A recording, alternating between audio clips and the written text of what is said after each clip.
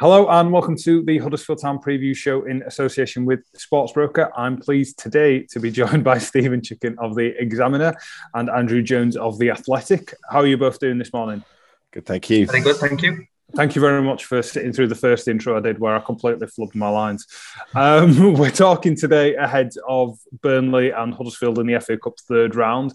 Andrew, you're the Burnley correspondent for the Athletic, and Stephen, everybody knows you by this point as Town's not. I was going to say Athletic then, cover of the Examiner. Outrageous. Yeah, confusing us with a rival, hated rival. Yes, starting a fierce rumor there. Andrew, if we come to you first, how are Burnley doing in preps to the game? Because I know Ian Wone came out recently and said you've only got 16 players available, which isn't news that anybody wants to hear. How's the sort of COVID situation going on at the club? Yeah, it's not good. It's coming a frustrating time. Obviously, Burnley just before Christmas had a lot of games postponed because of other teams having COVID problems, and they seem to have avoided it all the way through. And the snow. Well, yes, and that one as well. Yeah, they seem to have avoided sort of COVID other than one or two cases. But, since they've come back, it's typically, they've now suffered from it. Sean Dyche won't be there for the first time in the dugout since he took over, which is going to be very, very weird. Yeah. I mean, just Ian Wone taking the press conference. Dyche has done, I think, since he joined, has done every pre-match press conference. So even that was different. But yeah, no, they are struggling. I think they've got four more positive cases within the playing staff, okay. And also with the coaching. So that's before the 16th. So that was from yesterday. I think they were doing another round of testing. So sort of fingers crossed. Everyone. Yeah. Yeah, exactly. Okay. And they've got cases in the staff as well. Steve Stone, the first team coach, is going to be missing as well. So Ian Wone's going to be quite a solitary figure on the touchline. So it's a little bit difficult to know exactly how Burnley are going to line up, because we're not quite sure who even is available, who has had COVID cases, is coming back in, and now who will be missing. So it's probably a difficult one for Huddersfield to plan for, to be honest, because you just don't quite know what side Burnley are going to put out. Yeah, it's an interesting one. Has Dyche discussed at all how he's going to be handling the game? Because it's something we experienced last week. It's something we had at the start of the season as well. Our head coach, Carlos, has unfortunately had COVID twice. So he missed Burnley at the start. He missed Derby at the start of the season, and our away trip in the last weekend to Blackburn. He wasn't there on the touchline either. And he does it, on the phone, but watching the stream at the same time. Is that what Sean's going to be doing, or has he got some other sort of concoction set up? I mean, if he had his way, he'd probably be somewhere in some incubated room in the stadium if possible. But I think the plan, well, they're not quite sure how they're going to do it, but they're going to get the analysts, they're going to provide them with a stream so we can watch it, and then he's going to be in touch with somebody on the bench. Okay. They were joking yesterday about, probably it'd be unfortunate for the person who has him in the for the 90 minutes, because he's such an active coach, and he never sort of shuts up on the sideline, to be honest. But yeah, I think that's how they're going to do it, and then go from there. Steve, like I was saying, Carlos has been missing a couple of games this season, obviously not his own choice. Have you noticed any difference to Town on those occasions? They've obviously been 2 away games and 2 draws, but the performance has been up there. Is it perhaps maybe a delayed decision or anything like that you've noticed? Because from where we sit, we've handled it about as well as we could have done.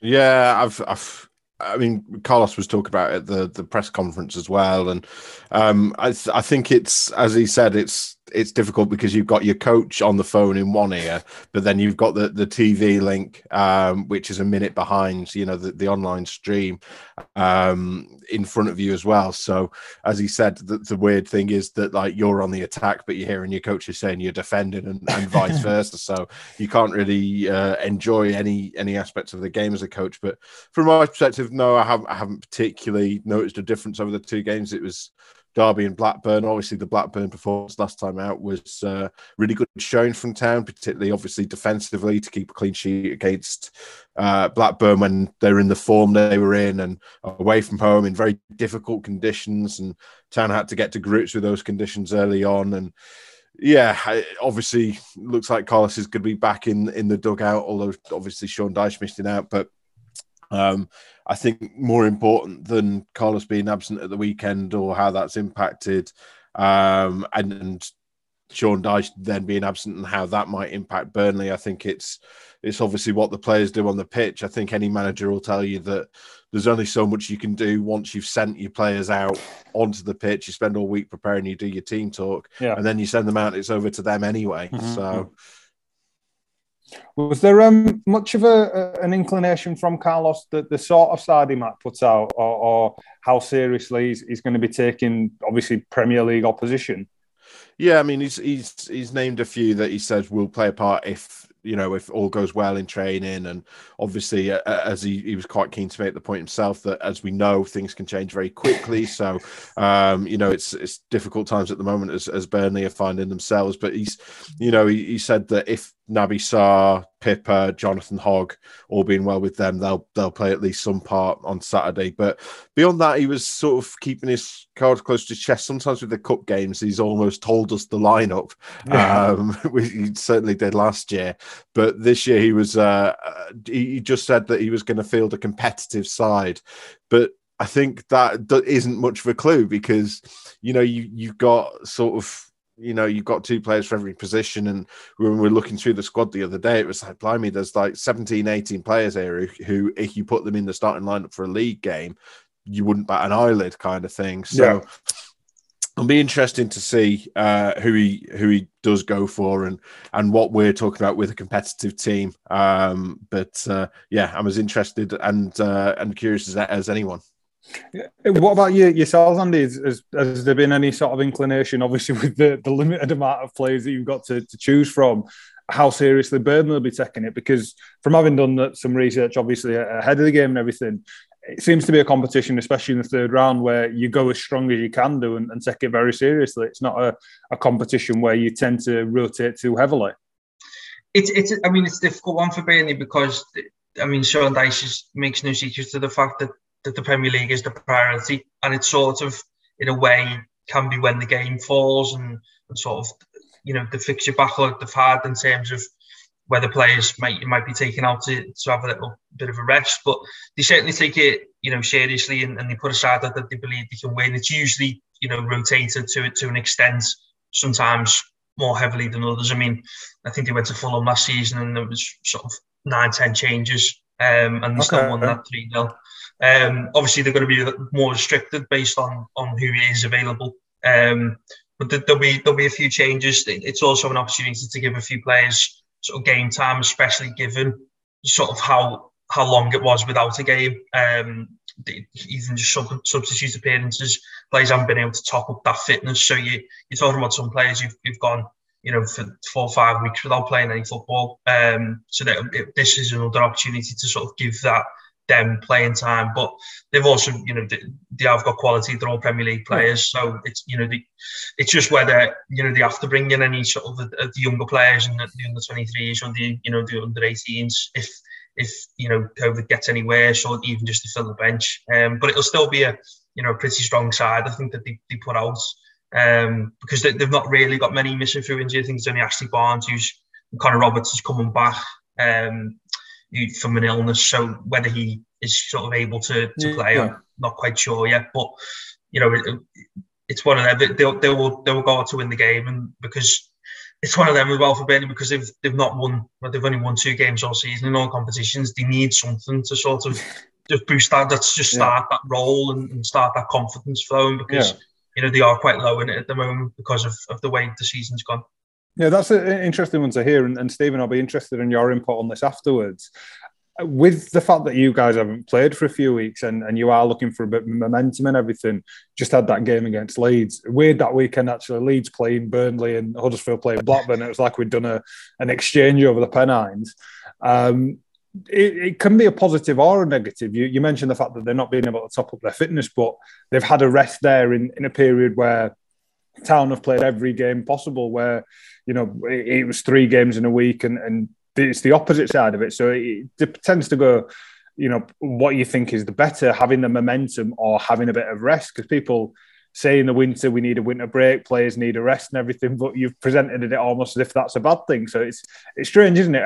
We'll probably see on Saturday which one it works out being better for, but it's funny how it can be split both ways. Yeah, it's a difficult one because you do, as you say, it's 80. I think they went 18 days without playing, which, you know, in what would be the, you know, the most chaotic month of the calendar, they sort of had most of it off. It does affect rhythm. It's sort of, especially defensively, and you can see that from the two performances they put in since they've come back against Manchester United and Leeds, conceding 3 in both, that they need to build that defensive rhythm up, and, you know, they were starting to keep clean sheets, and that sort of, you know, gone a bit, and you do lose that match sharpness, I think, which can take a little bit of time to get back. But equally, you're right, the fact that they've had this break should probably benefit them more in the long term, in terms of as the season goes on, because, you know, just the way generally fatigue builds up, Huddersfield players may feel that because they've not had that break.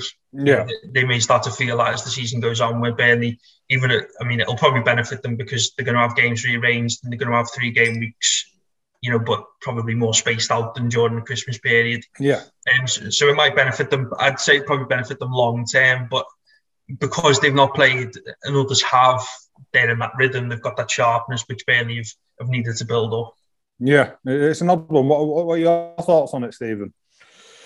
I've done a bit of number crunching, to be honest, and I've tried I'm excited for this. I've tried to work out, like, I mean, it isn't really the case here because obviously they both played sort of Thursday, Sunday last week, but I've tried to sort of work out how much of a difference it makes for teams to go into games where they've had like a day's less rest or 3 days less rest, like basically any period of rest, less than their opponents in the championship. And I've looked at sort of the last 10 seasons worth of data, and I found that it makes basically no difference at all. It's a great use of your time then. I'm exactly. Thrilled after that. I mean, it was good to sort of prove the negative though, because I was wondering whether like other teams having postponements might play a part later in the season, but I think what I need to look at more maybe is like whether if you have a team with a run of fixtures that they need to make up, like Burnley might end up facing later in the season, like does that have an effect? But no, I mean, I think you know, it's professional athletes at the end of the day, and I think that obviously sort of fans and sometimes coaches like to talk about this and make it into an excuse, but I think, you know, at the end of the day, it's 90 minutes with professional athletes, and I think it probably doesn't make a huge amount of difference. It's, you know, it's always about what you do on the day, and I think sort of it's interesting, as you say, sort of both teams, neither of them have particularly great records in the FA Cup the past few seasons. You know, Town haven't been in a quarter-final since 1972, but even sort of more recently, you know, they've gone out sort of first time of asking last few times. And Burnley sort of, you know, considering they're a Premier League team, you know, Sean Dyche has understandably sort of prioritised the league over the cup. So I think it's going to be a big boost for either side. And obviously there's the historical wrinkle as well, that it's the centenary of Town winning the FA Cup for the only time. And the first game of that run was away to Burnley. So, you know, there's if you want to look into, you know, I'm not what's the word? Superstitious. That's the word. I'm not superstitious myself, so I don't read into that. But, you know, those of you who are into sort of omens and fate and all of that might take something out of that. I was going to ask you about this later on, Stephen. You've actually stepped on my point. Oh, I'm sorry. Sadly, it's fine. Roll with it. We're great minds and all that. Andy, what about yourself? Do you tend to go into any superstitions or omens or anything like that? Because, you know, the fact that it is 100 years since Town's only FA Cup win, and it did start in exactly the same place at Turf Moor against Burnley. Does that feed into it at all for you, or do you think, you know, it's been 100 years, lads? Come on. It's got me a little bit more worried than I was. No, it's one of them, isn't it? It does seem, it's weird football, isn't it? And that there does seem to be these weird patterns that do emerge. But no, I mean, I'm not massively into that type of stuff. But, you know, maybe it will have, and who knows? Maybe that may make me much more into it. Is our home kit this season, obviously, as we've discussed previously, is in honour of that shirt that we won the cup in back then, and we will be wearing it at Turf Moor at the weekend. And there's plenty left in the mega store, so that's the plug done for that one. If anybody wants one, I can tick that box. The one thing that I wanted to ask you two about, and we discussed it previously off air, is Burnley are quite an aspirational club, not just in the north, but for the size of club that both Huddersfield and Burnley are, the way that they've established themselves in the Premier League and been more than the sum of their parts. And that's by no means a criticism. That's, as I say, it's an aspirational thing. It's a compliment, if anything. Huddersfield obviously had their, a couple of seasons up in the Premier League previously, and it didn't go the way Burnley's has, even though Burnley had gone down and gone back up a few times before that. How have Burnley achieved what they've managed to achieve there? And is it something that you think is replicable by other sides of a similar sort of size? I think it is, yeah. It comes down to just Burnley managed themselves really, really sensibly in terms of how it helped that they had Sean Dyche, who's obviously been, just done a superb job and probably developed players and got them playing at the best of their ability, and sort of have that collective group and that's helped them, sort of stay in the Premier League. I think that when they came up and went back down and then came back up again, as you mentioned, I think that was important because even just getting that first bit of Premier League money and then being able to, there was no panic when they went back down. There was confidence that they'd come back up, but it was about using that money sensibly because when Sean Dyche came in, he talked when he came up in 2009 to the playoffs and sort of had that one season. When Sean Dyche came in, he sort of asked, well, where did all that money go and what was it used on? And it wasn't really used on much to benefit the club, basically. So that it was about sort of building not just the team, but also the structure, the training ground now, which we've been around for about 5 years now, I think is superb. It's top quality facilities, which are really needed. And it's about sort of just building the club side as well. But also managing, sensibly. The former owners who've now been, taken over by ALK, they put the club in a really good position financially, just by being smart. And I think that the issue is that the last few years, the lack of money on transfers and the squad's stagnated a little bit, and that might cost them this season. But before that, because they got themselves into a position where they didn't need to sell players anymore because they used the ability to sell players like Michael Keane, for example, to help fund and help improve the squad to get up to a Premier League level to then be able to sustain themselves in it. But that they've sort of stopped selling players and therefore the money's not coming in because of the players that they've got a quality and they don't want to lose them. And that sort of stagnated them in the market a little bit. And also, the former owners were setting the club up, to sort of be sold. LK have come in, tried to add to the finance and had a really good summer window in terms of who they brought in. But it's one of them. What if Burnley do go down, for example, one of the factors will be that the squad has sort of been allowed to stagnate. They've not had Sean Dyche hasn't had the money to evolve it.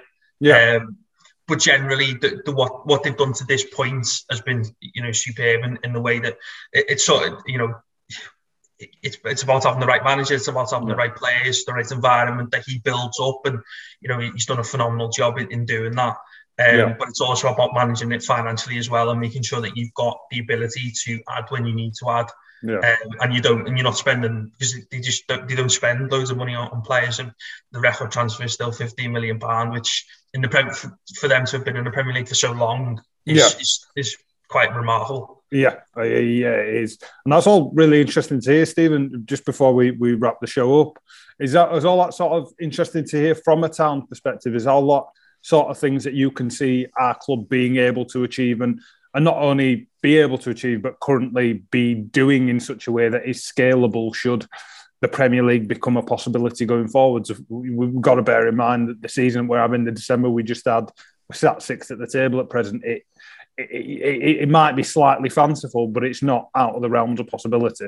I mean, Town have been in the Premier League very recently, so I mean, we know it's not sort of, pie in the sky, and the club have been quite clear that the aspiration longer term, sort of the 5-year plan is to be a top 30 club, which would sort of put you in, you would hope at least put you in maybe that sort of West Brom Burnley bracket where you may be sort of bouncing around a little bit, and hopefully I think the idea is to try and get a spell in the Premier League. I've put a few seasons together like Burnley have done, but I mean, I think obviously the money is what it is. I think Huddersfield Town are never going to be competing with a Man City or a Newcastle United.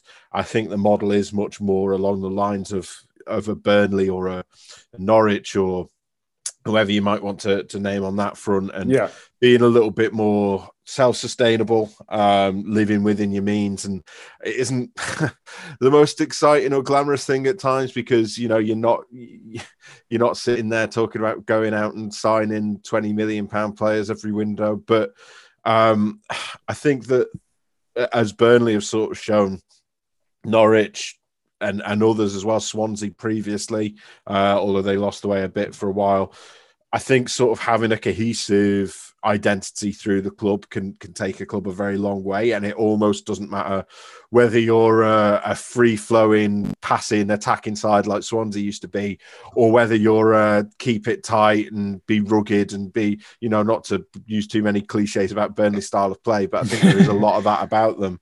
And they've been successful with it, so you can't really knock it too much. Yeah, exactly.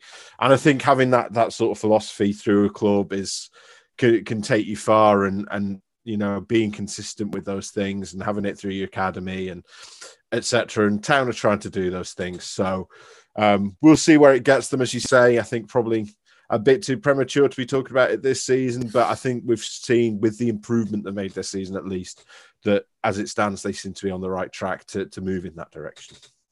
We'll see about how premature it is in a couple of months, Stephen. Touch wood that it's will look silly. But thank you very much for joining us, Andy. Thank you very much for your time. Look forward to seeing you tomorrow at Turf Moor, and the same to you, Stephen. And thanks ever to Sportsbroker for making the show possible.